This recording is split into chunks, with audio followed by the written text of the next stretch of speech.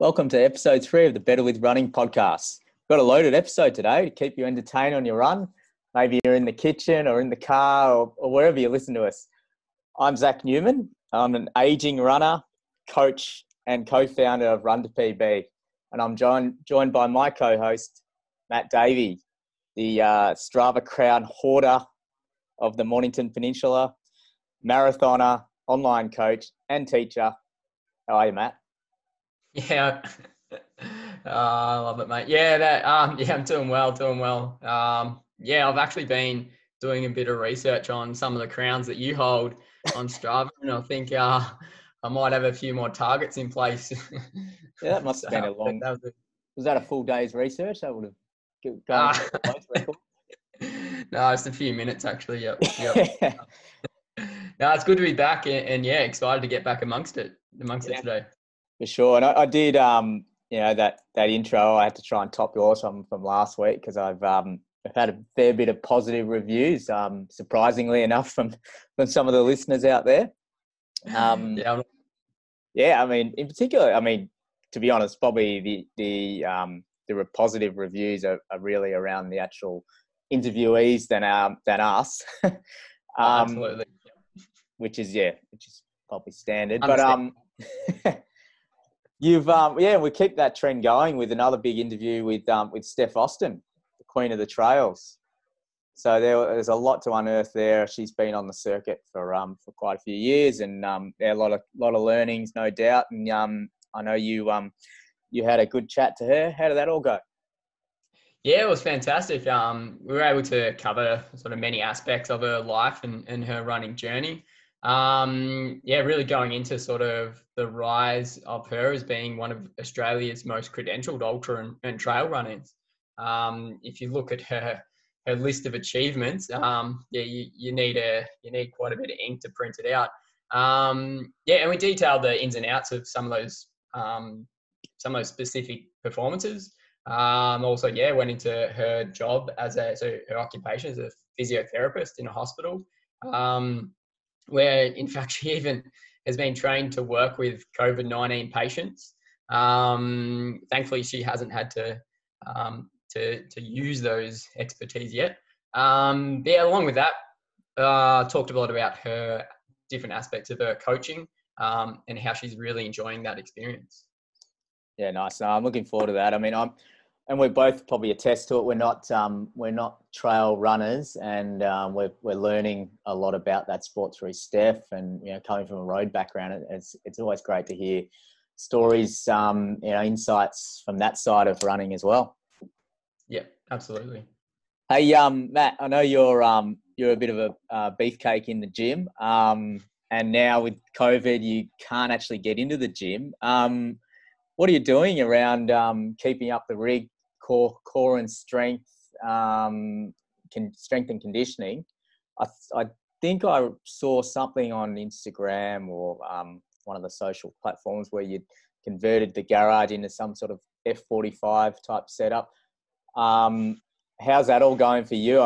Actually on that, I think Gemma, your partner in crime, she was on our debut episode with an interview. She joined the Run Culture online strength and conditioning program. Mm-hmm. Are you looking to jump on that as well? Yeah, because I've seen Gemma. I've heard Dane's voice in the background there, and heard her talk about how the exercises that she's been doing, like the new exercises that Dane's been showing her, have improved her functionality, and it's really been targeting different muscle groups that haven't been targeted before. And because I find, I'm really keen to get on board. And the main thing is that I sort of have a set routine, having converted the garage into an F45 type setup. I have a bit of a set routine of the specific exercises that I do, and I don't sort of branch out much from that routine. But from the feedback from Gemma about these videos is that it's targeting many different exercises and different muscle groups, and So the next day she might be a little bit sore because there's, you know, some muscles that she might not have used for a while, that Dane's really got her activating. Yeah, so I think it's really it is really beneficial, and I've actually heard that you've signed up too. Yeah, Gemma guilted me in seeing her, and then I, you know, obviously as a coach, I'm always prescribing athletes to stay on their you know, core and their strength and conditioning. And I've always, you know, years ago when I was training at probably at a higher level, gym and core routines, they were part of my weekly routine. But yeah, obviously without I've sort of taken the foot off the pedal, I guess, in a way, with some of the sessions I've been doing and some of the training I've been doing. But now with working from home and more time around, I really don't have an excuse around skipping these 1%ers, and they're probably more than 1%. But these, you know, vital things that keep the body going as a runner. And I jumped on, and Dane's and we've obviously touched on Dane a few times in the podcast, and we'll get him on at some point. He's had a big impact on my running over the years as a physio, and as obviously as a mate as well. But from a physio standpoint, I've worked with him for a good part of the last 10 years, battling some injuries and coming back, you know, through rehab and through a lot of the exercises that he's prescribed has really got me going again. So you're in great hands with Dane, and I'm in the spare room, and I chuck the laptop on the floor, and get into it. And it's really challenging for me because I have neglected it. So I'm kind of going through the finding a few new muscles again, and it's good fun. Yeah, I think it's the best part of like the online course is the convenience, like you're saying there. You can do it basically anywhere at home, the convenience, and then the flexibility of doing it as well. So it allows you to work around sort of family life and work itself. And you can also go at the pace that you want to go at, rather than having to, you know, drive to a gym and get that done. It gives you that a lot more flexibility, and that's obviously what you're finding.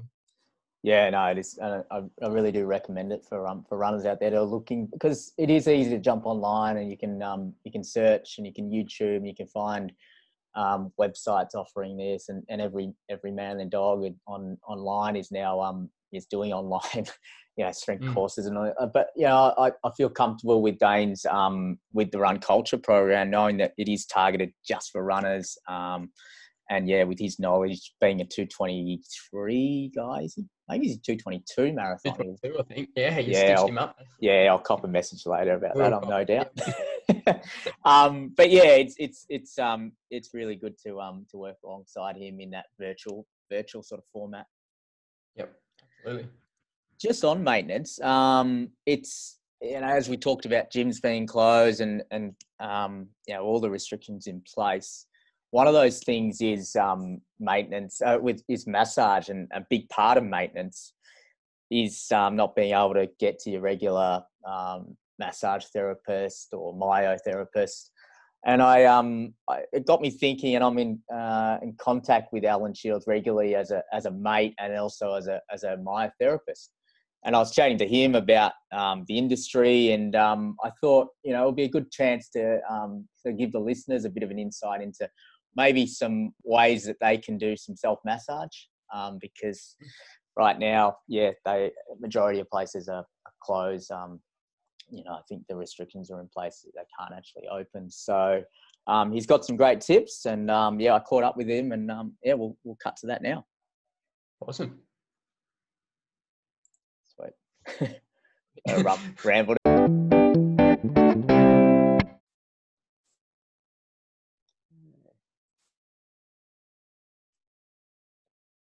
Alan Shields, welcome to the Better with Running podcast. Thanks for taking the time and coming on the show. No worries, mate. Good to catch up and have a chat with you. Yeah, always good to hear from you, Alan. Just to the listeners, I've actually known Alan for a number of years. Personally, obviously grew up out east together, and we met in the junior running days at Ringwood Athletics Club. And I think first time I met him and went for a run, I probably couldn't understand a word he said, but you'll hear that through the thick Scottish accent that he's got. But yeah, Alan's, you've always been a runner, Alan?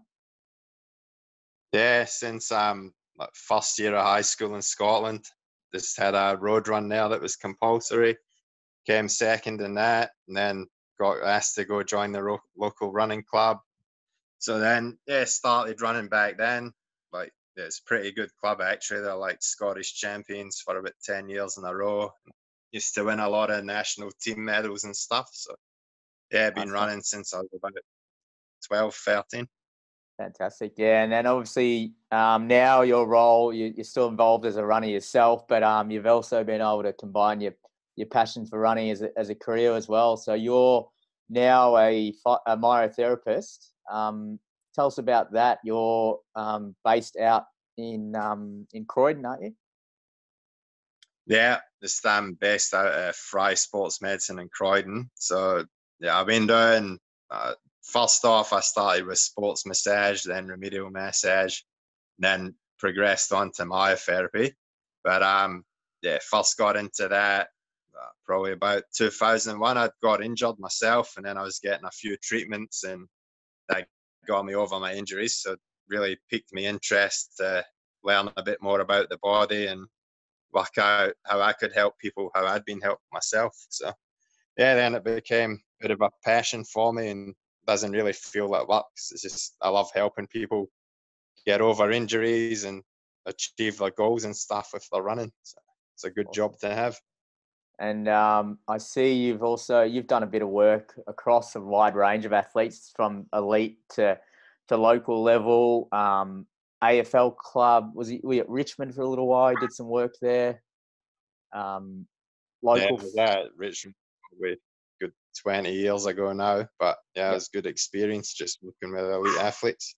Yeah, absolutely. And then local, you played soccer, so local soccer clubs, Mooroolbark Soccer Club, Halesville, and then back at the Ringwood Athletics Club, helping out with some of their athletes. Yeah, awesome. A lot of my old training partners and stuff. Yeah, awesome. And then sporting events, Melbourne Marathon, Run Melbourne. I mean, Melbourne's got a lot of events. So you've been part of some of the major fun runs there. Stall Gift, World Masters Games. That must have been, was that in Melbourne, was it? Yeah, I was in Melbourne. Yeah, that was probably a long time ago now, maybe about 18 years ago. Yeah. It was a good experience as well. Yeah, awesome. So you've had experience across, from grassroots, local clubs right through the elite end. And I wanted to get you on today because, as a myo and massage therapist, there's the world's affected by COVID and your industry in particular. And how are you going with all that? So I imagine social distancing with massages is a tough combination. Where are things at the moment? So at the moment, I've actually stopped my practice. So I haven't worked for the last few weeks. There's been a lot of conflicting messages because there's a few different associations. So 1 minute they're saying you can treat, then next minute you can't treat. But they're also saying that you should be treating while following social distancing guidelines. So makes it a bit difficult when you've pretty much got your hands on someone to stay 1.5 meters apart. So I just made the decision till this all clears up to just stop for the moment. Sure. So runners, and I guess part of why I wanted to have a chat today, because there's a lot of runners who are probably used to getting massages, used to getting treatment, and they're still running. I'm seeing actually more people out running at the moment. So for runners that are now in this position, what are some of the things they can be doing right now or before runs and to keep things ticking over without massage?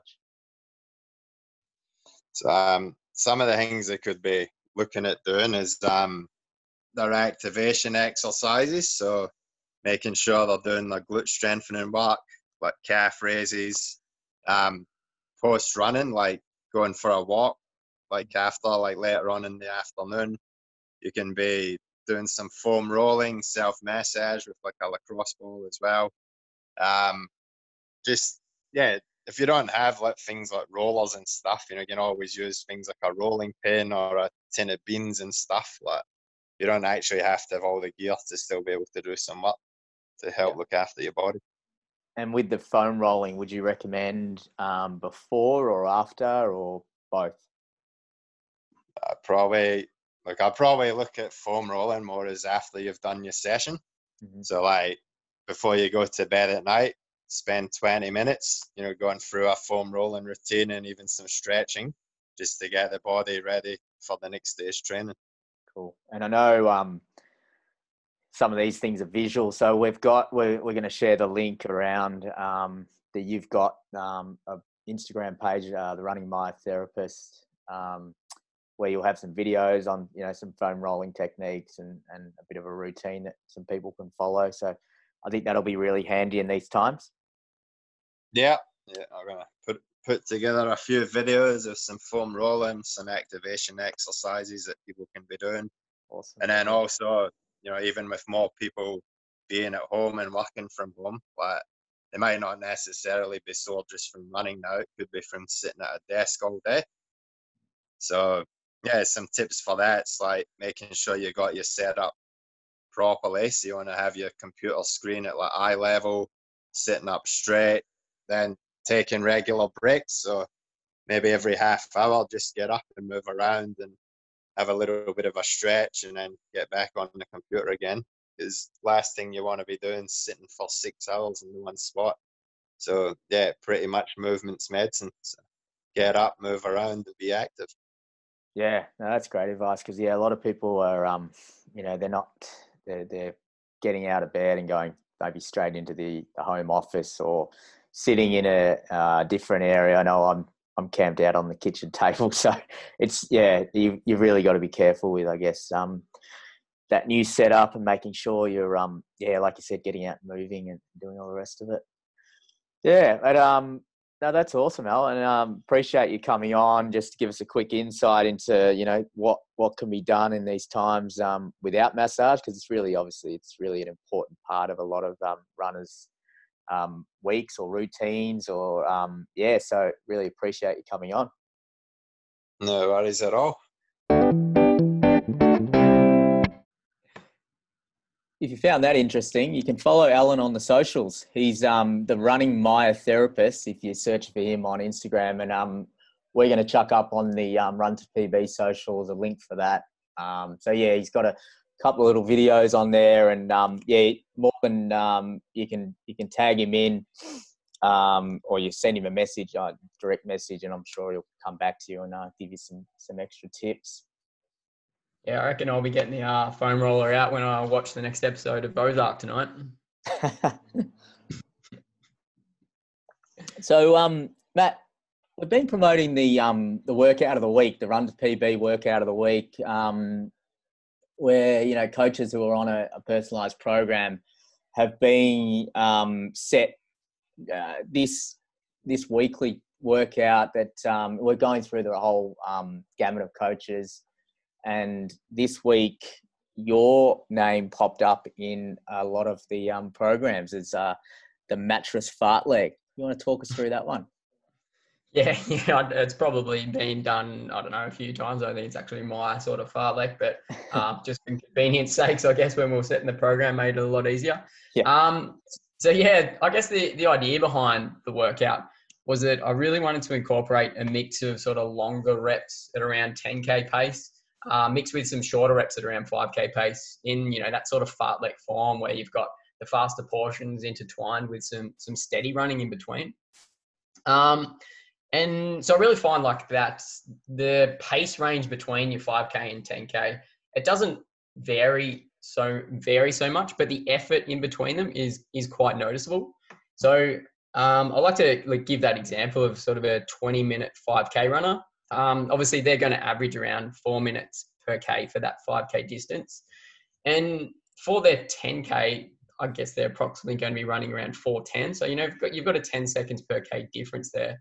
But in terms of the effort to go down to that faster pace, it can be quite noticeable. So I really wanted to give that sort of, and I don't know if you find this yourself, give that change in a pace, because during a lot of the fartleks I do, I'll set out and I might hit, say, I don't know, 3:15 pace for the first rep, and I'll try to keep consistent at that pace for the reps.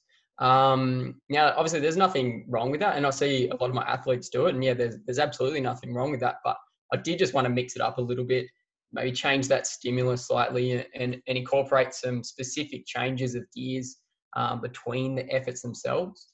So really targeting mentally and physically to put you into a position where you really have to focus hard on changing pace and controlling the effort, because you don't want to, go out too hard and blow the doors off, and then you can't finish the session, and keep that quality in there. So for the session itself, I have put down the harder sections as being 4 minutes on. So 4 minutes, then 1 minute, 3 minutes, then 1 minute, 2 minutes, then 1 minute. So basically going 4-1, 3-1, 2-1. So with all those longer reps at 10K pace and descending in time, and all the 1 minute reps at 5K pace. So I basically then set the steady portions in between the reps to allow pretty much just enough recovery, I feel, to still hit the designated faster portions. So after the 4 minutes and 3 minute reps, you have 2 minutes of steady running, and everything else is just 1 minute between for the rest sections, and equating then to a total time of the 20 minutes. And so, yeah, that's obviously the same total time as, your stable Monit fartleks and also your DDK fartlek. And I feel that 20 minutes is enough time to get that really solid workout in without too much risk of overcooking it. And it's also very easy to fit into a working day. So, if you're warming up 10 to 20 minutes, warming down 10 to 20 minutes with a 20-minute session, you've finished your run between, I don't know, 45 to 70 minutes, you're in, and then you're done. So I think it's really good for someone that's going to be, having a working day, not having the luxury of just the rest of the day to chill out and drink coffee. So, so that's the session. And I really wanted to put the challenge to you, Zaka. So on Tuesday, did the session and managed to get a total distance of 6.06 kilometers. And what I found was I hit the 5K reps at around 3:05 pace, around 3:15 pace for the 10K, pace, and around 3:30ish average for the steady floats. So yeah, I'm wondering, Zaka, I think you're planning on doing it tomorrow, and just checking to see if your rusty pins might be able to match that. I appreciate that, Matt. I don't actually follow you on Strava, so I didn't realise you'd done that. I've only just heard about a few of your workouts through the grapevine, so you have to probably run a bit faster before I give you a follow. Fair enough. No, but I'm actually really looking forward to this session because I did a pickup run on last night on Thursday, and I'll taper heavily for this one. No, as a workout though, I like there's a few elements that I like about it. One of them is the that 20 minutes seems to be a good range because, like you mentioned, a lot of fartleks are around that, but I think it's a versatile session, from 5K through the marathon. That 20 minutes it allows you to get into the hurt locker, but not absolutely bury yourself that it's a long session, that you come away from it really fatigued. And you can dial in on those paces and keep concentration, I think, up. Yeah. And the floats, how do you go about sort of attacking the floats? Because I suggest you can do this a few different ways in terms of how, this way you've sort of set paces where it's at 5K, 10K effort. So the floats, would you sort of be looking at almost your half marathon or 15K sort of effort, or how would you manage those floats? Yeah, so for this one, and it's a little bit different than your monofart, where you've got the exact same sections that you float as your hard reps. Whereas this one, you are going for a bit longer. So out of the 20 minutes, you've got that 12 minutes of harder effort. So I'd be actually taking back those floats a little bit more to a steady pace. So for instance, like my half marathon at the moment, I'd maybe 3:20-ish would be my pace, but I was floating in sort of 3:30 to 3:40. Okay. So I had to just take it back a little bit just because you don't have as much recovery sections. Whereas say for a monofart, I'd be looking at holding closer to half marathon pace because you've got less harder efforts during the 20 minutes itself. Gotcha. Yep.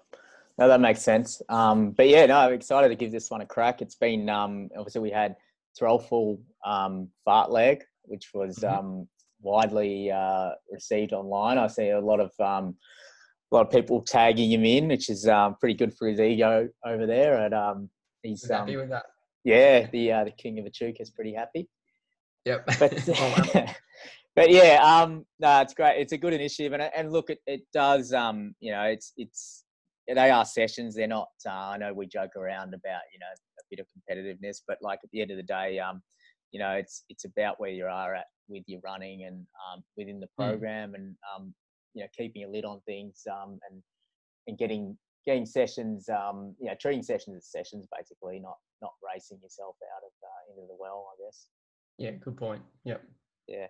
Hey, Matt, I'm pretty keen to get rolling with the interview with Steph, and you touched on some of the key aspects of that interview. Did you learn a fair bit about Steph in this interview? Oh yeah, absolutely. Yep. Looking through her races, the extensive list of races, and talking about those, it's so impressive what she's managed to achieve in the last sort of 6 years, I guess, when she sort of took up the training and moved into the trail running space. So I did actually I did learn a lot about her and how strong she is mentally, and sort of some of the ups and downs as well that she's had to work through and come out a lot stronger with over her journey. Yeah. So it's okay. Sure. Yeah. Inspired now to maybe look at the 100K or something like that. Not quite yet. I don't know if my body would be able to hold up to that. Yeah, I don't even drive that far, so I'll stick to just the 5s and the 10s and out to the marathon and the max. Yep, agreed. Yeah, I think I might stick to that too. Cool. All right, let's get this rolling. Actually, before we proceed with that one, I wanted to thank everyone out there for the feedback we got. I know we had a bit of a joke earlier about it, but genuinely, we're overwhelmed with it, because when we set out with this podcast idea, we really wanted to bring running stories together, bring on a whole range of athletes, not just elites, and sort of work with work through various stories and topics. So please keep sending through any suggestions on the socials. You can jump on our website. There is a page about the podcast on runthepb.co/betterwithrunning, and there's a contact form if you want to maybe suggest any guests or any topics that you want to hear about it. But for now, that's all we have for you guys. We'll pass you over to the interview with Steph. And good luck tomorrow, Zaka. Yeah, cheers, mate. Thanks. Hello, and welcome to another very exciting interview we have here on the Better With Running podcast. Today we have one of the biggest names on the Australian trail and ultra running scene. Having taken on some of the most challenging and toughest events known to man, and come away with suitcases full of trophies. Some of you may not know, but she has even had to make an extension onto her house to fit in all her newly won bling. Highly credentialed physiotherapist, Sapphire Coast runner, Parkrun Merimbula director, esteemed Run to PB coach, and Australian representative, Steph Austin, welcome to the show. That was a very big intro. Hello. Thank sorry, you for having me. But Uh, yes, I'm delighted to be here. So looking forward to a chat. Yep. Yeah. Well, I know there was a lot of things to put in there, and I didn't want to miss anything. So, No. all right. You So, added a couple of things too. oh no, I didn't. No, definitely not. So first, could you take us back to sort of where it all began? Like someone who casually knocks out 100-kilometer races for breakfast. Where do they first find their love for the sport of running? So yeah, I guess I've always loved to be outside and run around. I was like a barefoot bandit as a kid. I grew up in Lake Macquarie. We had 2.5 acres, so we spent most of our time, me and my younger sister, just outside playing, exploring, lots of time on a trampoline and that kind of thing. And through I guess growing up, did like things like netball and touch footy and just all those different things until I think I was probably 14. I just always liked to run and did all right at cross country, so was doing that. And then I ended up they picked me for this triathlon team thing where they tried to because I was all right at running, they're like, oh, we're trying to make you a triathlete. So I guess from the age of like 14 or 15, I didn't do very much running and did a lot of swimming and bike, as they sort of tried to make me a triathlete. So all through my high school, I always ran, but did lots more swimming and biking, which looking back was very tough. But I think it probably maybe explains why I do like the longer stuff, because the hours you need to do for triathlon is just ridiculous. Yeah, it's much easier just to run. Agreed. Yes, it's and a lot more enjoyable too, and you don't get as cold. So it was I think when I was at uni, I think maybe second year, it started to get a bit intense with what's it called, doing placements and things like that, and like working sort of more normal hours, and it's just too hard to fit in the training. So I ended up transitioning away just to, I guess, my original love, which was running. I was up in Tamworth too for a year, so it's really, really, really cold in the winter. So like it really deters you trying to do any kind of swim or bike. Yep. So I sort of just went to running then, and then I got a job down on the Sapphire Coast when I finished my physio degree. Moved down here, and everyone down here, well, not everyone down here, but they started talking about these trail runs, and I'd never heard of any of them except the 6-foot track. But now all the runners around here are my good friends, and I'm very lucky, I think, that I did move here. But I guess my origins were just I like to be outside, and I still like that now, and running is a really nice way to be able to continue that. So yeah. Oh, absolutely. And it sounds like down at Sapphire Coast is perfect for you with all the trails around. Yeah, we're really lucky. Like we're right near the water, as well as the there's like Jindabyne's only I think 2 hours away, so the options are endless. And the weather here's usually pretty good too, so it's not doesn't get too extreme. So very, very lucky. I never even heard of the Sapphire Coast until I got the job here. But now I've moved here, I just please, people should come visit, because it's a gorgeous place to visit. Yeah, it is. I've spent a bit of time at Bermagui around that area. Yes, very good Burmy, yes. Yep. No, it's an amazing place to visit. So, and when did you move down there? What year? I think maybe 2014, 2015, I think. Okay, yep. Around about then. I think our new grad position started in February, so it would have been I think January 2015, I reckon. And so then I was looking at the progression of your races. So in 2016, you did your first 50-kilometer race. 2017, you did another 50-kilometer race along with the 6-foot track marathon. 2018, some more 50-kilometer races, and then 2019, your first 100-kilometer race. Yep. And the obvious next step is 100 miles, which I'm sure is coming up soon. Well, not soon, but eventually in the next couple of years. When it can be. Yep. Yeah, when it right. can be. Yep. So what is it about those longer races that you find most fascinating? I think when I first moved here, I remember I went for my first, I never trained really with anyone growing up, apart from the triathlon stuff, but never done much running with anyone. that came down here, and I met a couple of people, and one of the fellas, his name was Steve, and he was like, yep, we do like a long run on a Sunday, and it was like 18K, and I was just shattered afterwards.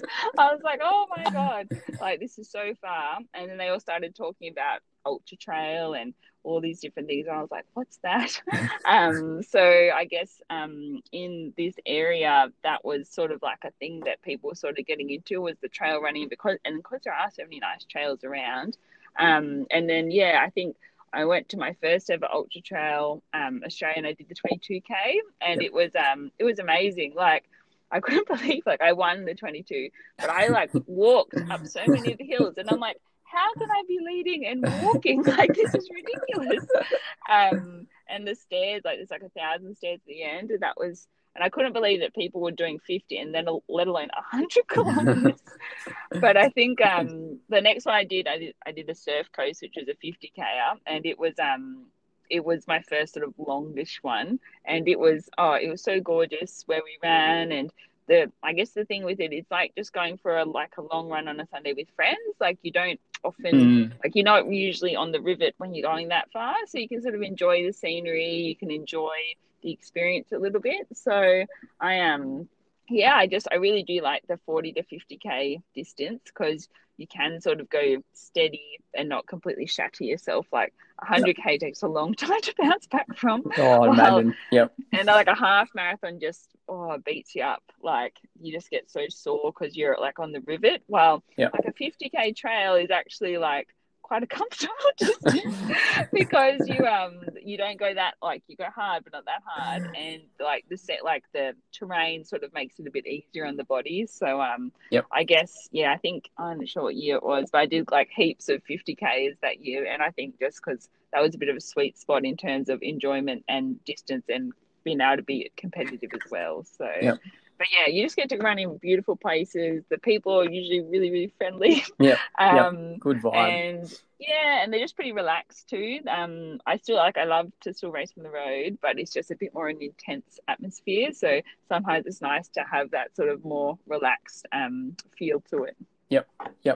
Yeah, and like I've looked over a bit of a list of your achievements, your running achievements, and I'd like to take a moment just to go over some of them. So, and you've already mentioned a few of those. So in 2016, the UTA 22 kilometres, so the Ultra Trail Australia 22 kilometre, you won that, along with the Surf Coast Century. Then in 2017, you backed up again with the Surf Coast Century 50 kilometre and won that. You've competed in 2018 in the Dubai Marathon. Came third at the Behind the Rock 50 miler in Utah, so you've travelled around quite a bit. Then you won your first 6-foot track marathon in 2018, and then backed that up with a 2019 win, and then also won the UTA 2019. The day after, I believe, your parkrun PB of 16:48 in 2019. You won the Two-Base Trail Run. Yes, Yep. Funny story, but yep.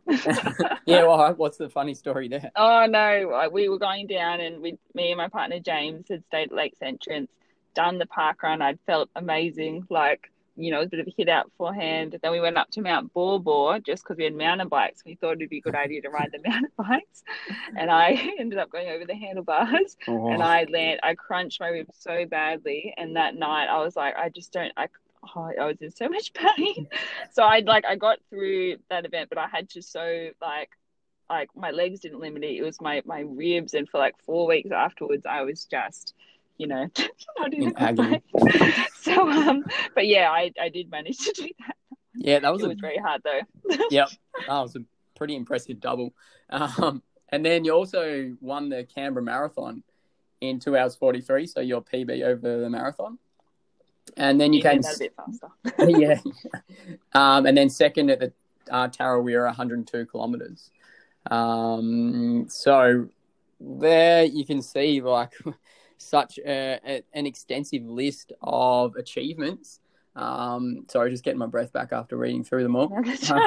So I'm interested to know though, how does that make you feel reading through that sort of such an impressive list? Of achievements.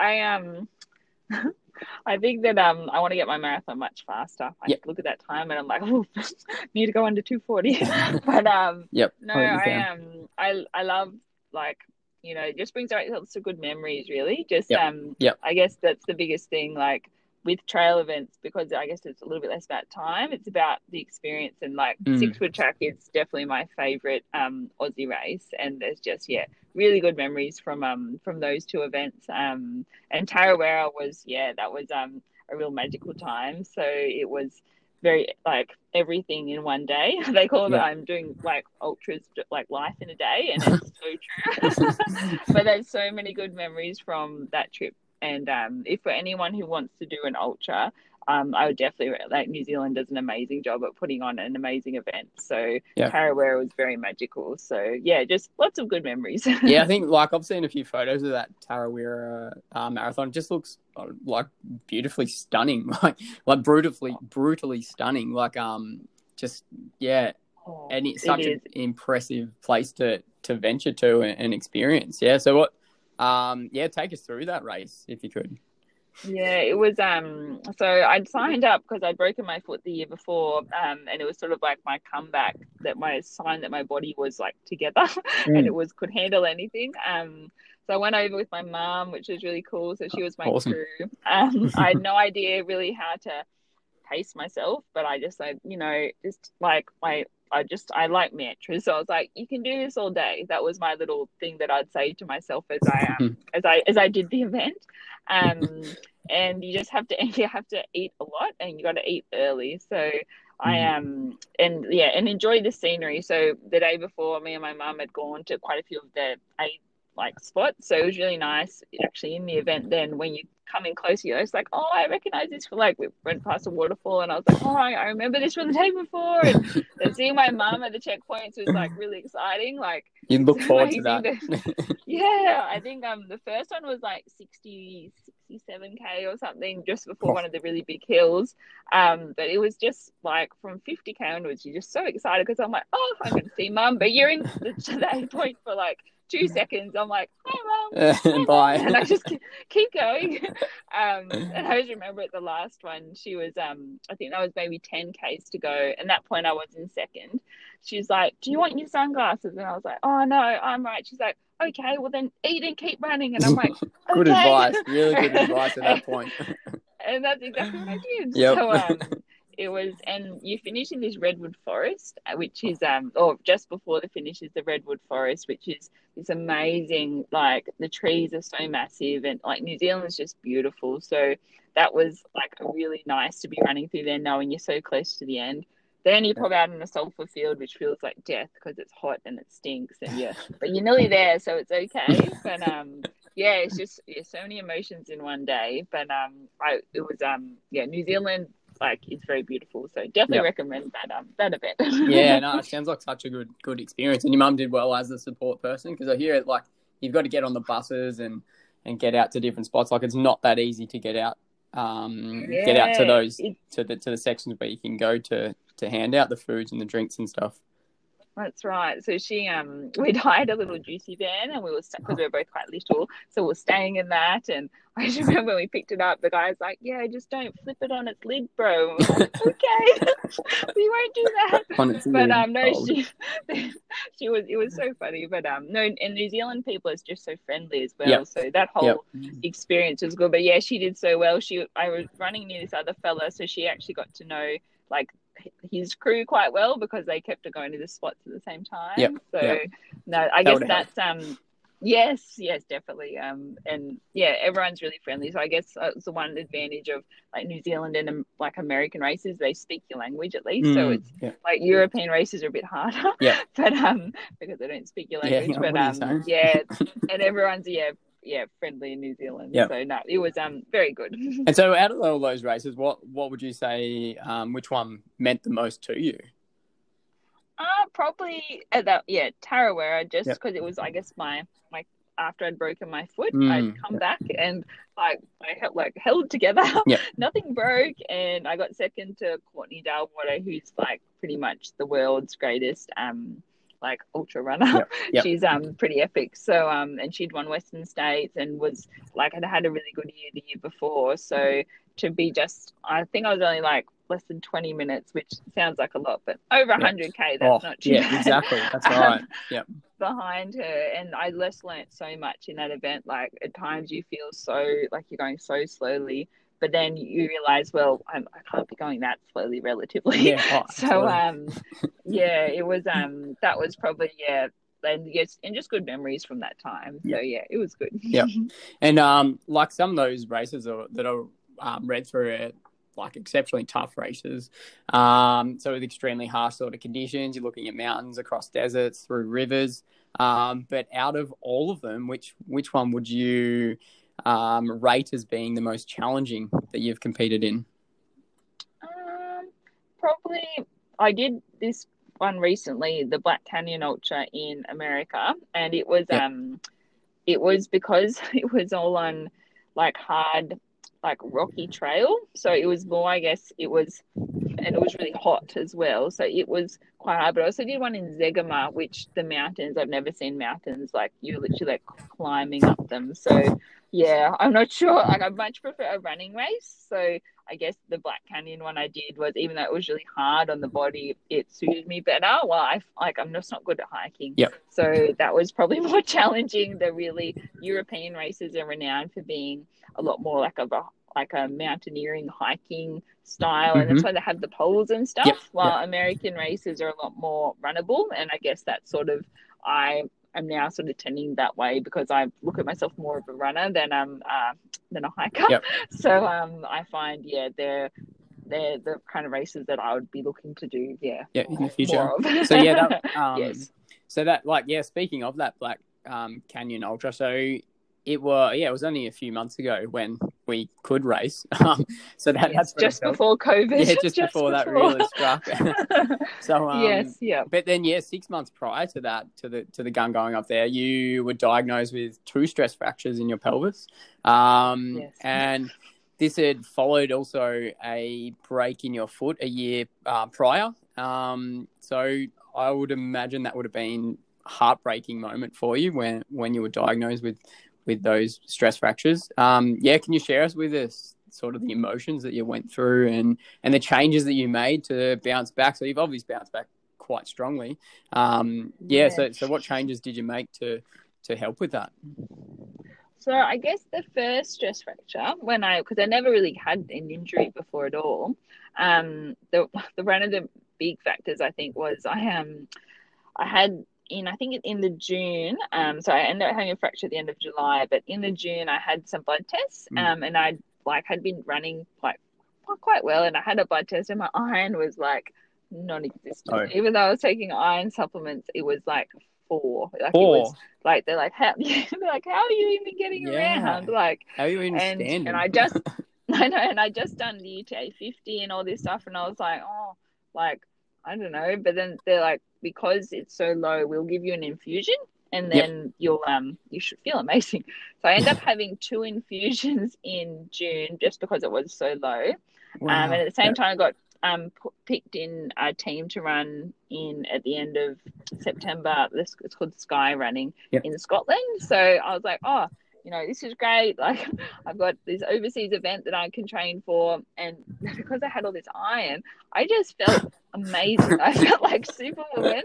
I was just charging around. So I also did not have a coach. Yep. So that's a very dangerous combination. Yep. So I was running like 180K a week and all this up and down because I was training for all these I think I was doing over like 3,000 meters of up and down in a week. Wow. And like stupid things.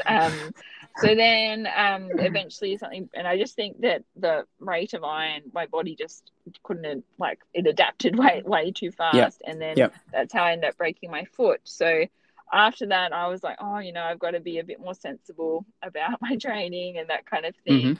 Mm-hmm. But then at nearly exactly the same time next year, after racing or looking again in hindsight through I think from January to July of 2019, I'd raced 18 times. I'd done all these 50s. I'd done way too many races, and I was tired. And then I just kept pushing. Yep. I sort of set the goal of doing Western States the year after, and then I remember doing one run, and I don't know how I got through it, but a week later, with thinking that I just strained my hip flex, I actually had 2 fractures in my pelvis, which was very. At the time, I was like, how can I be so stupid again? Yep. I'm exactly the same spot as I was a year ago, and I thought that I'd done things much better. But then I actually went and I consulted a sports doctor, and she said I should see a nutritionist. So I ended up seeing Kate Smythe. Was Skyping her because she's down on the surf coast of Victoria. Yeah, I've seen her and as well. Got some. She's and I listened to her podcast on, not to plug another podcast, but Hidden Athlete, and I was like, she just sounds like the right person to talk to. Absolutely. And so she was excellent. So I got some further tests done, and since then I've actually found out that I'm a celiac. So one of the big things with that is you're inhibiting your absorption of things. So I was like, oh well, maybe that's a huge contributing factor. So since breaking my pelvis, I slowly I had to have a certain amount of time. I could still walk around, but I didn't I think I was maybe off running for 6 to 8 weeks. I was quite lucky that it wasn't my sacrum, which is much longer. And then I went on to pretty much a celiac diet.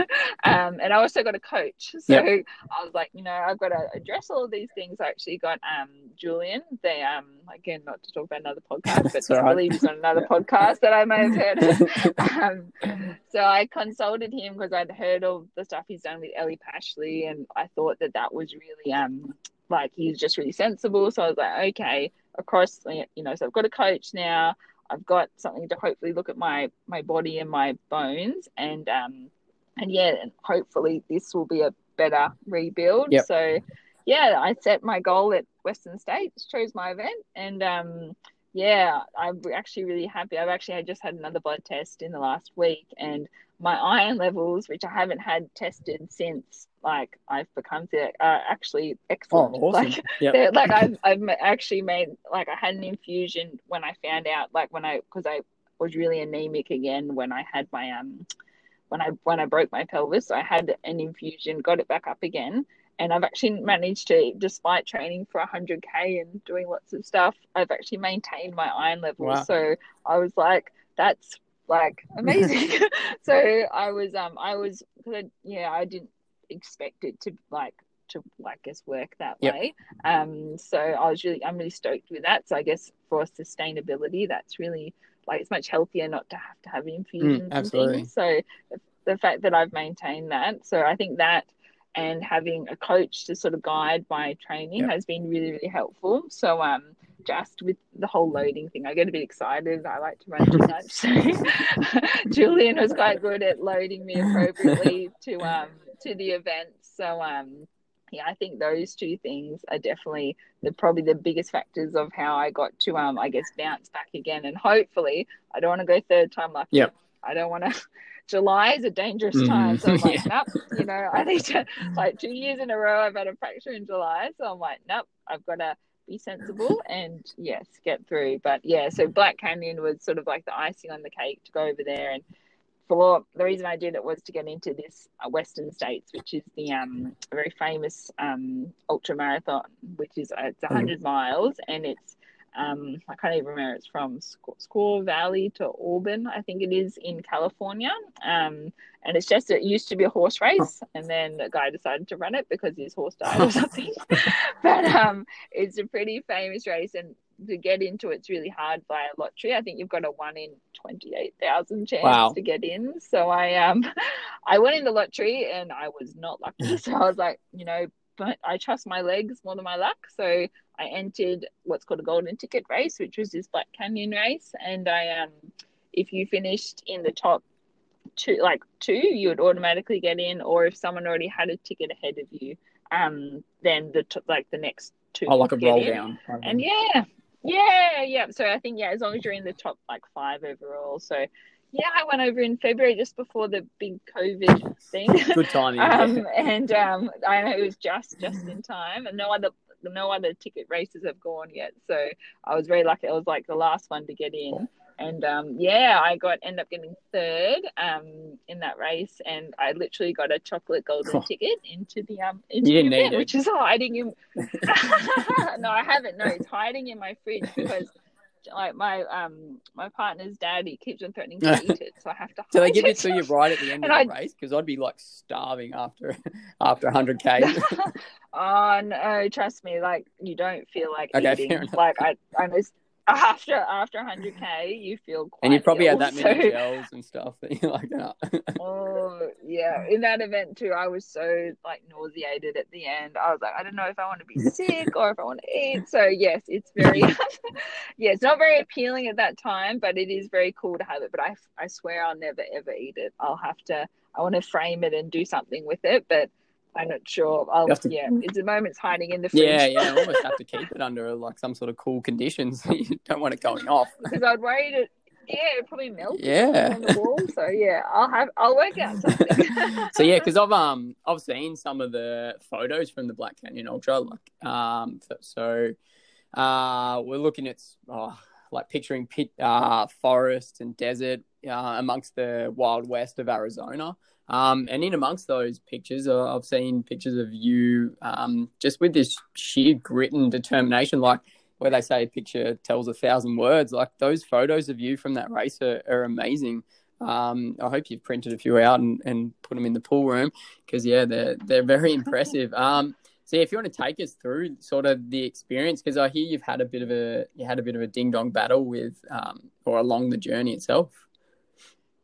Yeah, it was definitely like when I first did my only other 100 was Tarawera, and that was just get to the end. Like I had no expectation, nothing like that. Well, going into this, I was like, well, this is actually have to race 100 kilometers, which is completely different. And the girls field is really stacked too, which I thought was exciting. So Camille Herron, she's the current 100-mile world record holder, she was going to be in the race, but she already had a ticket, so I wasn't too like fussed about her. But there's probably 8 girls that were all like credentialed ultra runners that could do really well. One I'd raced before from New Zealand, Cecilia. So we ended up running a lot of that race together, which was good. And I actually stayed with a girl from the UK, Jo, who'd come over just for the event. And yeah, the field, especially the girls, was very stacked. So that was it was exciting.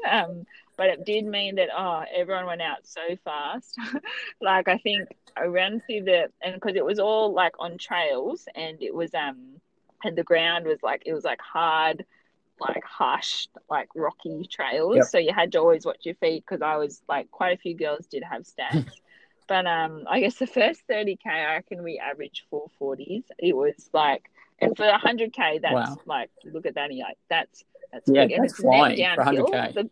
Yes, I know. So, and it's net downhill, and most of the downhill, I think it was 1,600 of climbing and 2,000 of descent, and most of the descent was at the start. So everyone goes out really fast. So I think through 30k, I was probably like in 8 or something, because you're sort of in the two minds. You're like, I don't want to go out too hard, but at the same time, you don't want to be like, in no man's land either. So I sort of just tried to sit off the back of lots of the other girls and then slowly sort of chip away at it.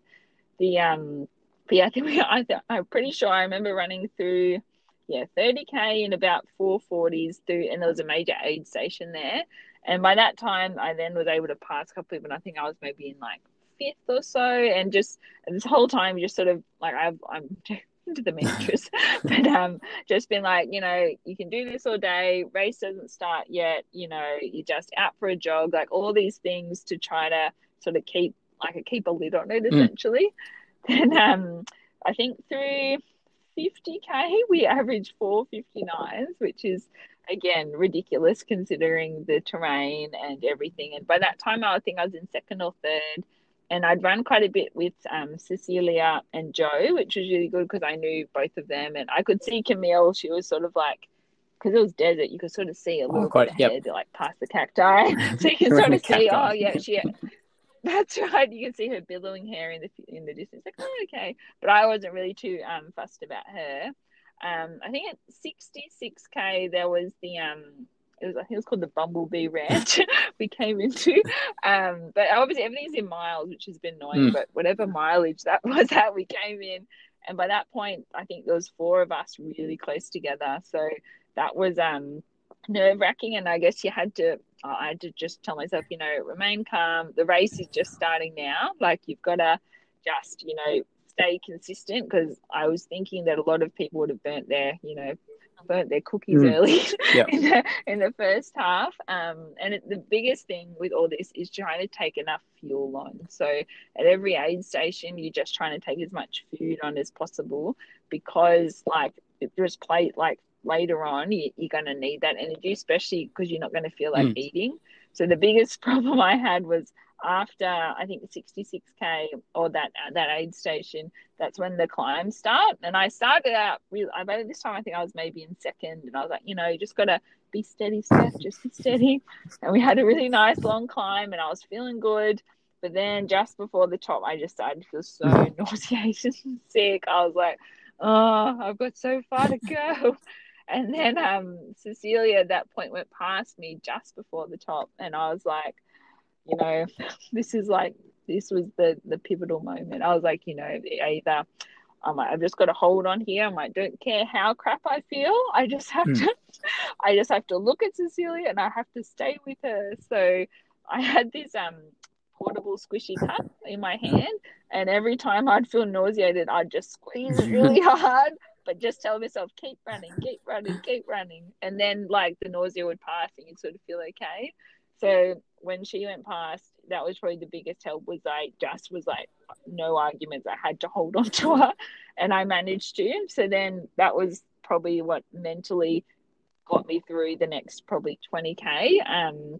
Because you sort of get, when you get tired, you get angry at the world, you get angry at the rocks, you get angry that it's tricky, or that you nearly trip over, and you're just like, oh, sign of low blood sugar, and then you try to eat something, then you feel sick, then you feel okay. So you're literally riding this roller coaster of feelings and emotions. But I was so lucky that I held on to Cecilia probably the next 20K. Then she got away when I was feeling quite crook, but I'd still managed. I hadn't walked, I hadn't hiked at all. I was still running.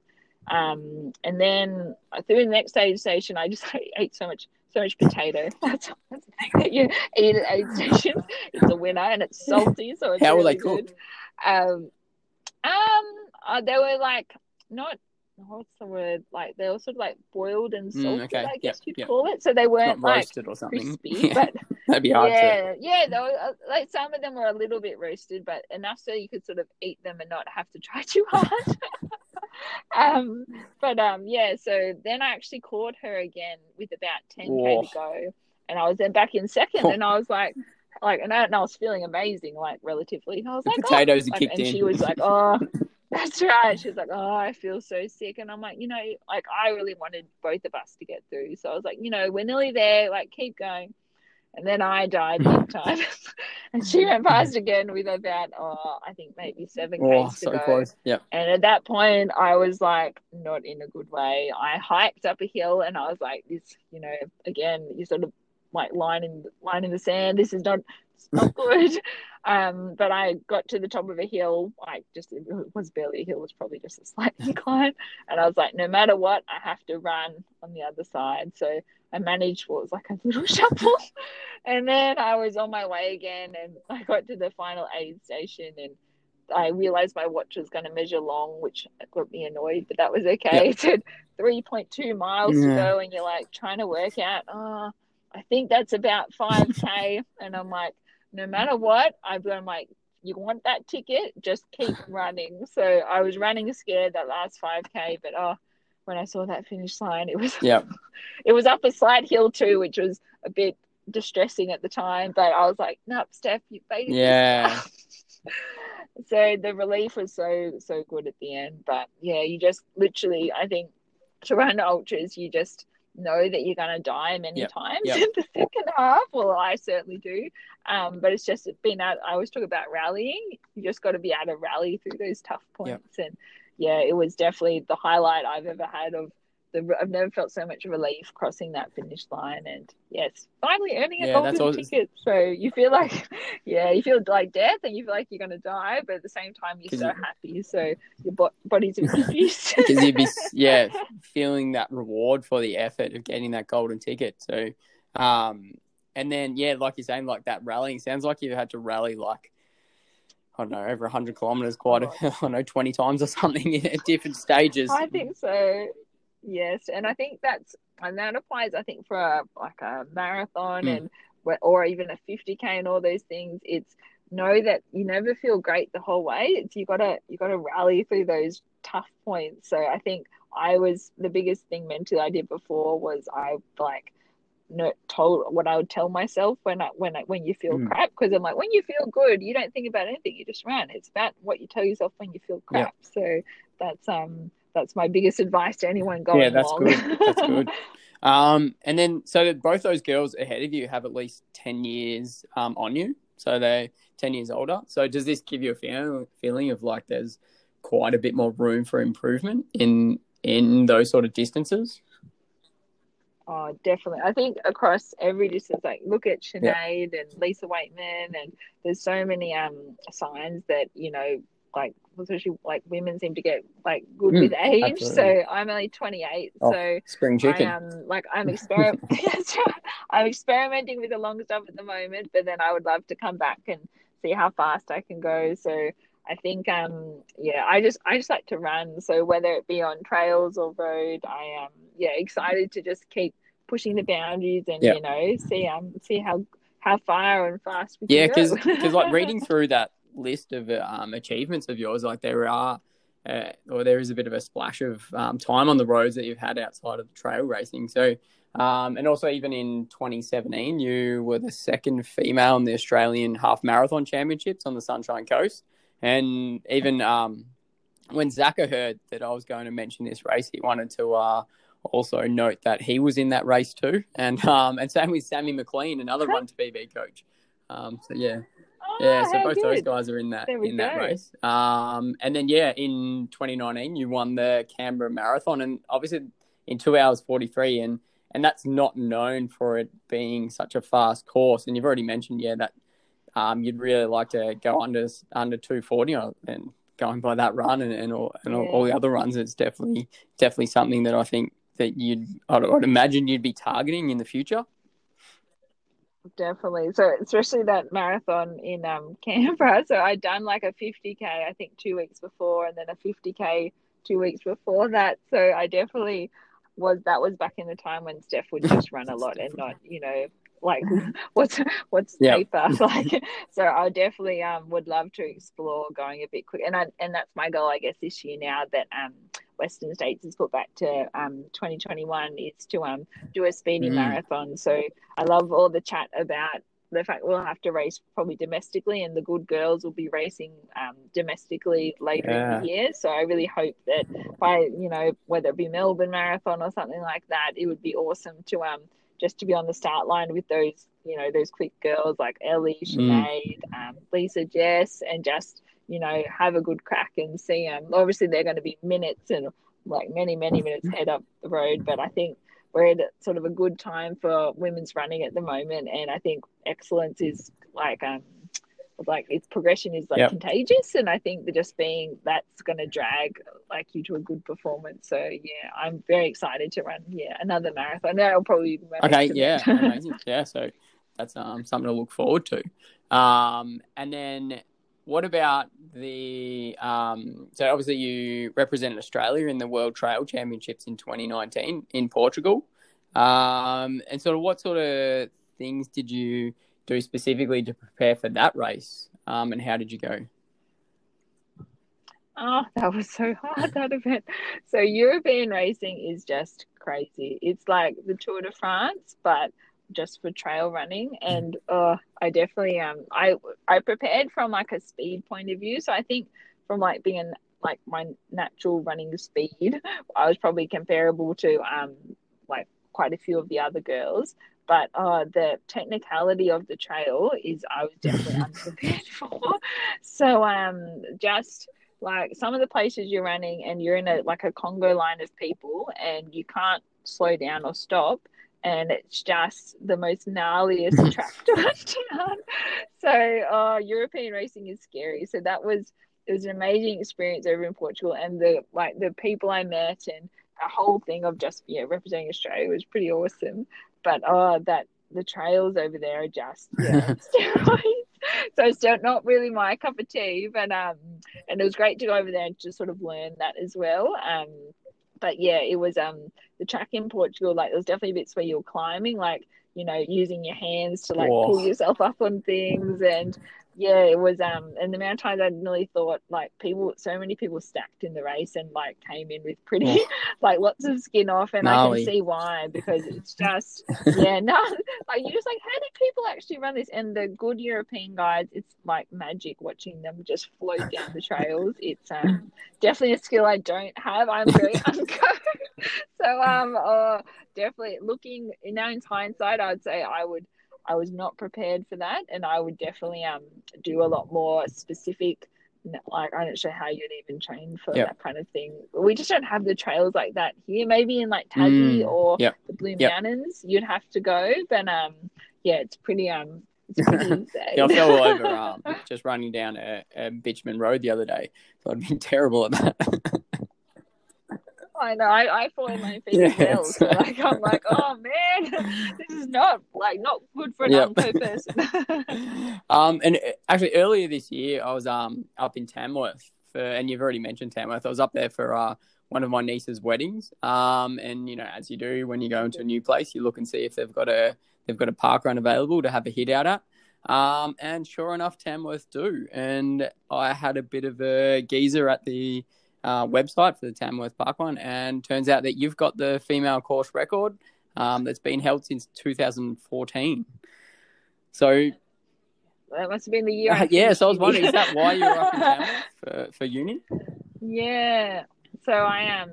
So we were based there for our final year. We did all our placements out of like all my hospital rotations was through like that area. So I went out to Moree, but we actually lived in Tamworth pretty much all of winter.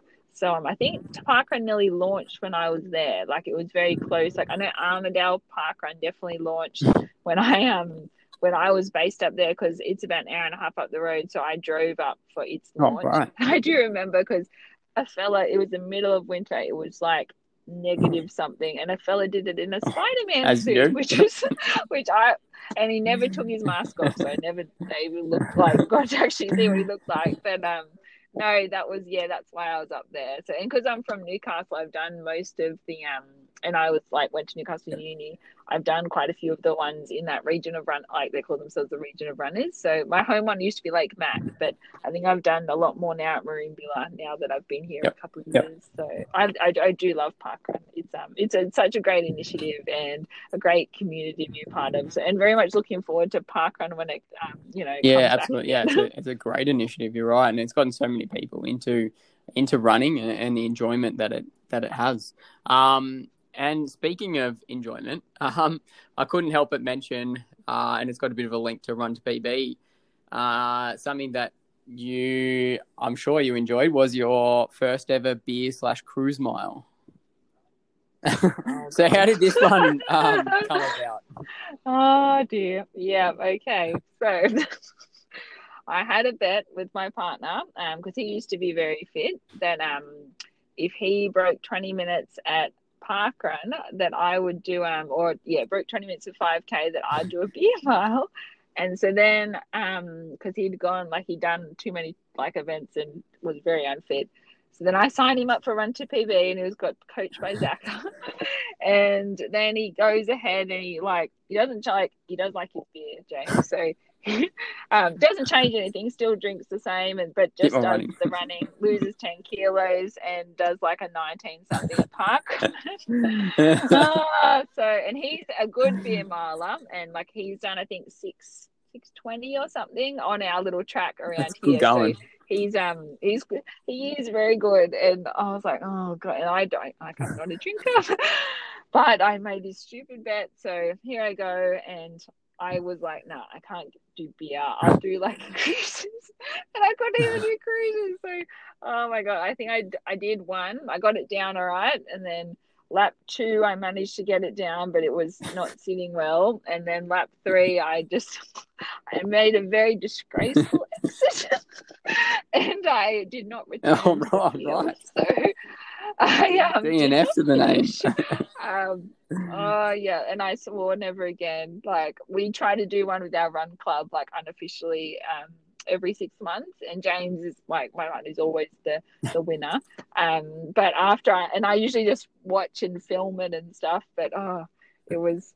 I'd say that's the hardest. Maybe that should be my hardest race I've ever done, and my only DNF.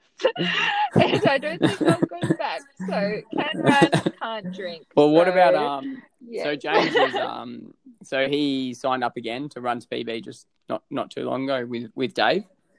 Yeah, yes, I Yeah. So up was again. there another bet made though? That's what I'm interested of. No, I just I think I was just trying to get him a bit more motivated. Yep. And I think because we were meant to go to Cape York for a bit of a holiday in the middle of the year. And I think it was just a way to sort of like get him fit before we went. Yep. And he just had got a little bit lazy. So I was like, I'll just like sneakily sign him up again. So I did, and he's good. Loving it. He's back into it, which is really good. But no more BMI. Just yet. No, I'll have to start. As he says, I need to start training for the beer side of things. And he's very good at that. One time, I think we should have a run to PB beer mile, and he can be okay. That sounds good.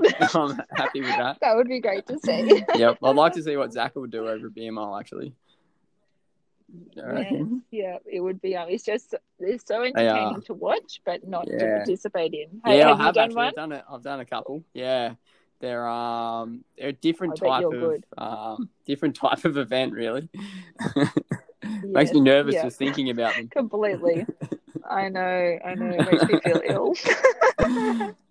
So good. Yeah. So when you look at sort of the extreme races that you've competed in, and the training that it must take to be so successful at them. So where do you sort of draw your inspiration from? And like, can you even narrow it down to 3 people itself? Oh, that's tough. I get inspired by just by life, by people I meet all the time. So I guess there's so many little stories, I guess, that inspire me on a daily basis, whether it be your, an athlete that you're coaching that does something. Like, I had an athlete who did her first 100, and she was out there for 22 hours, and I was just like, well, I know when I was running my 100K, and I'm like, Steph, think of how long that they went through the night, man up a little bit. But I guess from a famous person point of view, I like all the marathon girls, the Aussie girls at the moment, really inspire me. But I guess Ross Egley is a fella that I really think is pretty cool. He swam around Great Britain, I think, a year and a half ago. So he continually swam around the whole length of Great Britain, and he had these little sayings. He did it in such a cheerful way. He talks about cheerfulness in the face of adversity, and he had a lot of mantras to do with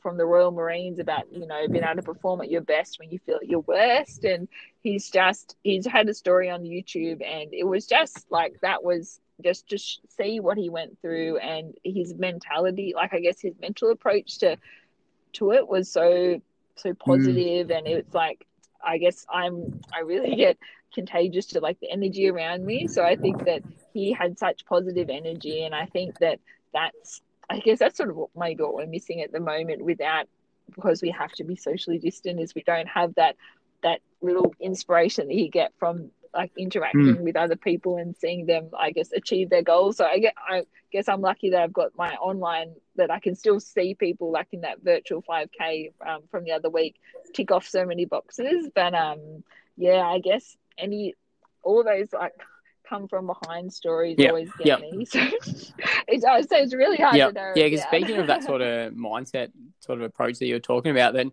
I came across one of the comments from one of your athletes who, and I'm not sure if it was the one who ran Tarawera, but this was her comment was, Steph has really helped take my training to the next level and changed a lot of my mindset about my training.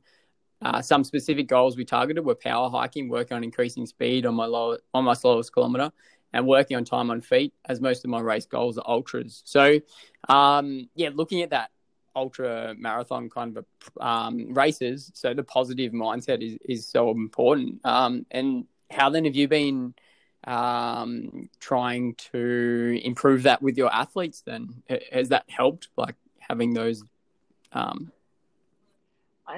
Yeah, so one of the things I try to do with all my athletes is get them to write their race before they do it. And I sort of send out this little sheet, and I always get them to say, what are you going to tell yourself at the start line? What are you going to tell yourself when things are going well?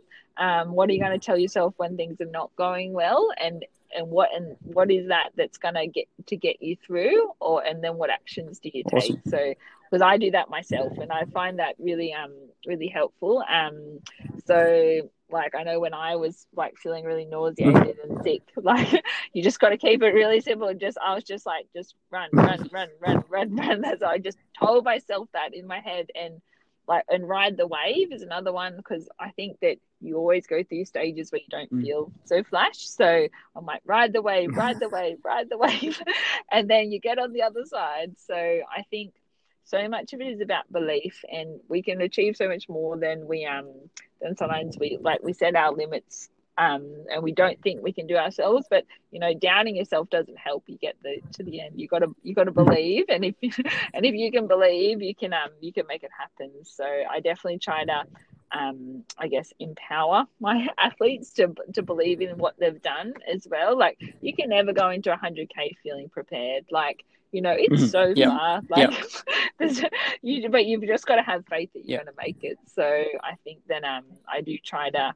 and do sessions that I guess empower them, and like you want to feel good. Like, and I'm very much a feel runner, and I guess one of the things I do for the coaching is I try to go I don't like to set paces. I always go, like just by feel, like, this is 5K effort, but don't look at your watch. This is 10K effort, or it just be like, if you're, running a half marathon, that's the effort. Don't worry about what the clock says. You could have had a really big, tiring day, and you're not going to run as fast, but doesn't mean you're not putting in the effort. So definitely, try to be a feel kind of person. And so, having your expertise in terms of being a physio and a runner, and the knowledge you've gained over the years, you're like moving to that coaching space. I'm sure there's a lot of things that you can use to help your athletes, and that's obviously coming out. And how have you found that going? And I've seen firsthand the interactions you've had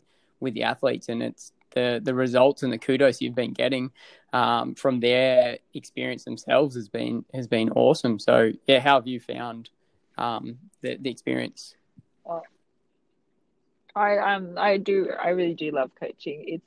It's so nice for someone to come to you and want to learn, and then want to get better, and then trying to set something so that it happens. And the thing is, it's all them. Exactly. Like, they're the ones that do the hard work.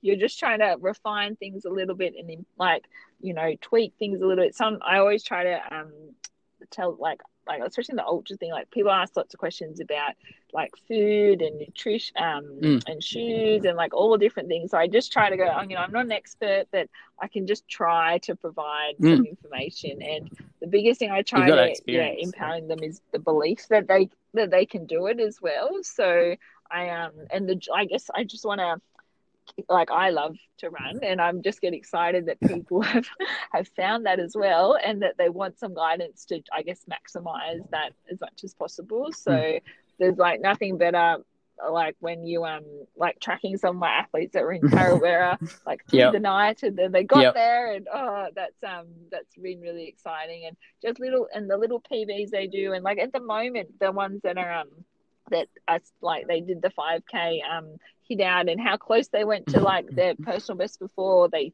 never done a 5K before, and this was the first time that they like had to go at it. So I think that it's really nice to interact. I wish I could do more face-to-face interactions. I guess I really like to I should probably tell I don't mind to talk.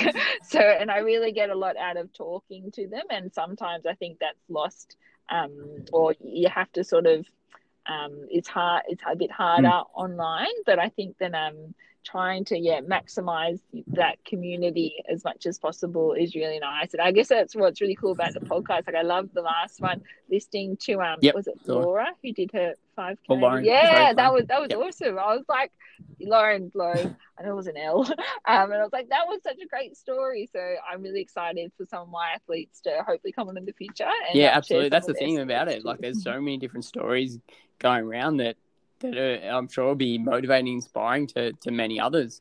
And so that's what absolutely keen on that. Definitely. And even like your, like as you say, like a online approach, and you'd like to have a bit more face to face, but like you've tried to make up that with your group emails that you send out every week to your athletes, and you've started that the start of this year.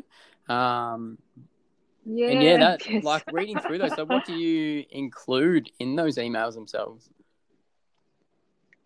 So I'm a bit of I do like my podcast. So I just try to send out just like a bit of a general hello to everyone. And then I try to recommend podcasts that I might have listened to in the past week that I've just found really good, or that I've listened to like in the past that I've like learned a lot out of. So like this last week, I think I put like 7 or 8 of them down because there's been a lot of podcasting because of the social distancing thing. So, and then I also try to put like a YouTube clip, like of something either inspiring or just something that I've watched. Like it might be stuff from previous runners, like some of the Aussie runners around here. Put that on there, a quote of the week. And then sometimes I do a weekly challenge too. That's probably not as common. And there's never like a challenge. Like one of them, I listened to a podcast about trying to eat 40 different types of food in a week, like to try to get lots of color, like as in like try to have like spinach and kale and lettuce and tomato, like as in like try to mix up like the variety of food that you eat. And I was like, well, that's a really like, cool thing to try. So, and so I try to do that as well. But yeah, I just try to spread, like I'm always trying to learn. Like I love like Sweat Elite is like a website that I go on quite a bit, and it talks all about the training philosophies of people, and I'm always trying to learn stuff. So I try to then, I guess, spread the knowledge. Or I listened to a really good podcast about like women's health and hormones by Dr. Stacey Sims, which is really, I think, is really relevant to like all, like especially female runners, about trying to like manage your hormones and stuff. And I'm like I don't know this stuff, but you listen to this, and then that can then help you help yourself. Absolutely. So, I think that's it's so important as a coach to be constantly learning. Like, I know in the teaching space, we look at lifelong learners, and that's what pretty much we are. And then trying to help out, sort of from the experience that we've gained and bringing that into the coaching world and helping out our athletes. So, yeah, I think that's such an awesome thing that you've got going there.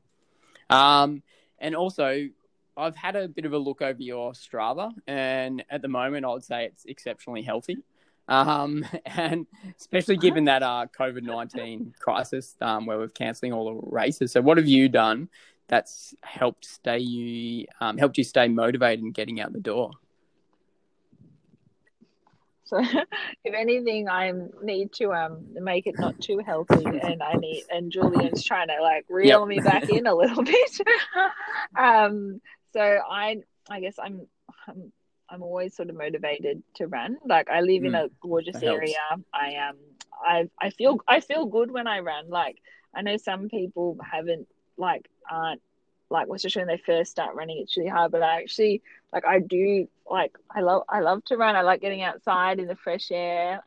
And I like to push myself. Like I do like sessions as well, and trying really hard and trying to do a little bit better. So even though my event, which was I was going to be playing for Western States, is now next year, I'm just, I guess Julian's approach is to try to make me as well rounded as possible so that I can go, like, depending on when events happen, that I'm, I can start to prepare for something. I think probably a marathon will be next. So at the moment, I'm just sort of enjoying, like every Sunday, I'm trying to go somewhere new, like, because normally as a group, you sort of meet and you always sort of go to the same track. So I'm like, oh no, I'm going to try to go like somewhere like completely different. And I do big, like, and explore a bit, like take photos, that kind of thing.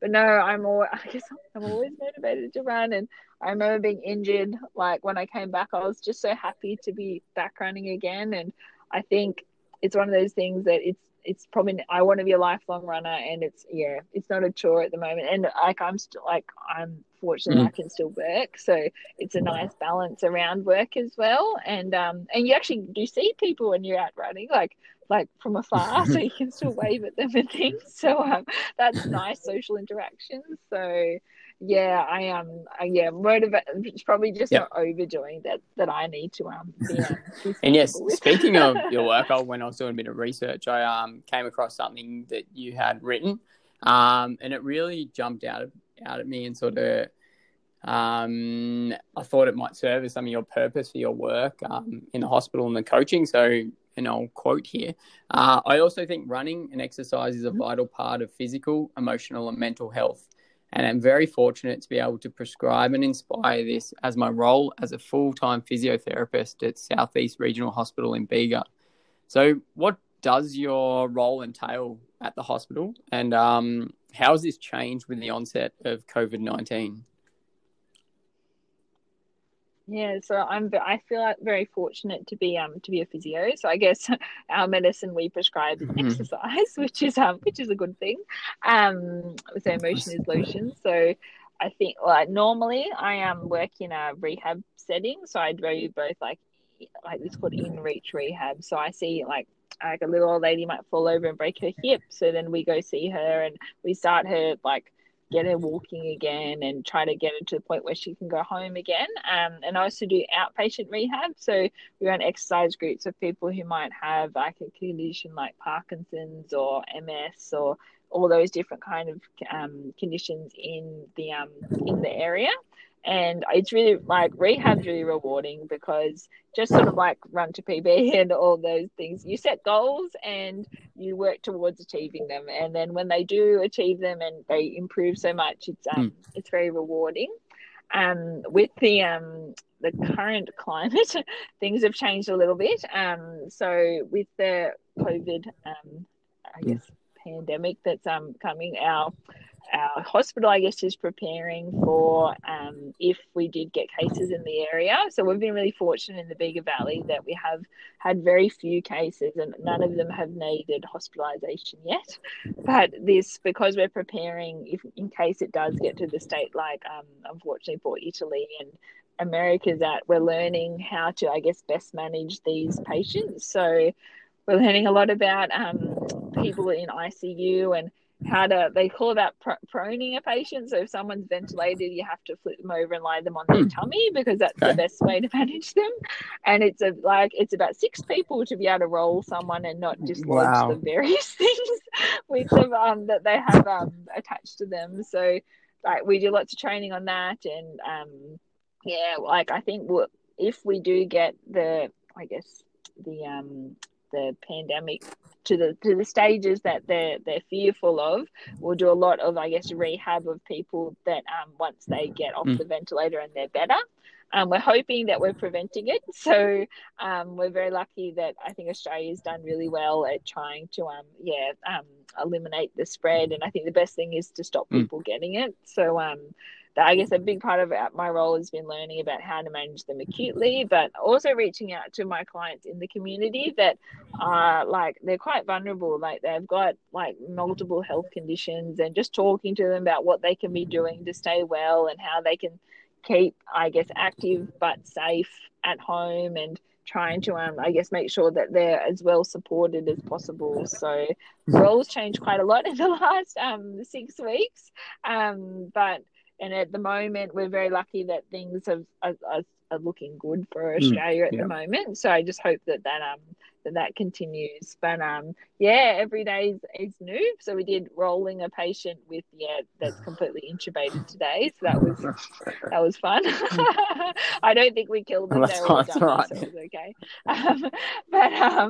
But yeah, so I find my job really rewarding, and I don't work full time anymore. I've sort of dropped my hours a bit because I want to recover a bit more from the running. But I do really like my role in the hospital and working in rehab. So looking forward to getting back to that once everything settles down. No, it must be quite a rewarding job that you do, and hopefully the not too many cases up at your hospital, so that you don't have to use what you've learned. Yeah, wash your hands. Yep. Social distance. Yep. That's right. But you're there just in case. Right. Things don't go well, so it's good to know. What we like to do is sort of finish on a bit of a hypothetical question for you. So, being an ultra, having such good results over the ultra distance, I think this one suits you quite well. So, how long do you think you could last if you had to run 3 kilometers every hour, and you got $300 for every day that you did this? This is like the big backyard ultra. Well, there's an event that's like that, and they said they have to run 6.8 kilometers every hour, and I think they do it. They've just actually done it virtually, and so it's far enough that you don't get much time to rest, but short enough, like that annoying distance. And I think the record's 60 hours is the record. It's I would like to do it one day. But I think, I reckon I do. The problem is I need sleep, but if it's 3 kilometers, I reckon I could go for 2 days, maybe. I could try. So you got $600. Yeah, I reckon. Yeah. As in, like, you mean you have to do 3Ks at like 12 o'clock, 1 o'clock, 2 o'clock, 3 o'clock? Yeah. I reckon then I'd run out of my sleep too much. Probably do the same. I reckon I could try that. But yeah, look up the Big Backyard Ultra. That's a thing, and that's insane what they do there. It's from the fellow who invented the Barkley Marathon. That's on Netflix, isn't it? Look up that too. So it's the race that eats its young. It's pretty gnarly. And it's not appealing to me because it's too hot. And I would get lost. I'd say 2 days. All right, so thanks so much for giving up the time to do the interview, Steph. And I'm sure that everyone will have got some extremely useful information and enjoyed you sharing your stories. And thanks so much for that. Now, if people would like to follow your progress, where would they be able to go to? I'm on Strava. Just Steph Austin. I live in Maroonville. So if you wanted to see where I am, find a few CRs around there, and you'll be up the top. Yep. That's right. And if you're ever visiting, please send me a message because I love to run with everyone, like anyone who visits the area. And I'm on Instagram too, and I think it's just Steph.Austin, or Steph_Austin. One of those. I don't use it that often, but I try to always share. Like one of my athletes today, she did like 220 Ks in the past week, which is epic. So I've shared that as my story. But I'm not, technology is not my thing. But that's we're really looking forward to continuing to see you destroy some more races, and when they open up, obviously, and add to that trophy cabinet in your newly renovated house and new room. I think just goes like I just got that's right. That chocolate ticket. That's the most important. It's the most valuable thing in the household. I'm like, even if the pandemic got really bad and we couldn't buy food, I'm like, chocolate ticket goes last. No one's eating the ticket. Nobody's eating the ticket. That's awesome. Thanks so much, Steph.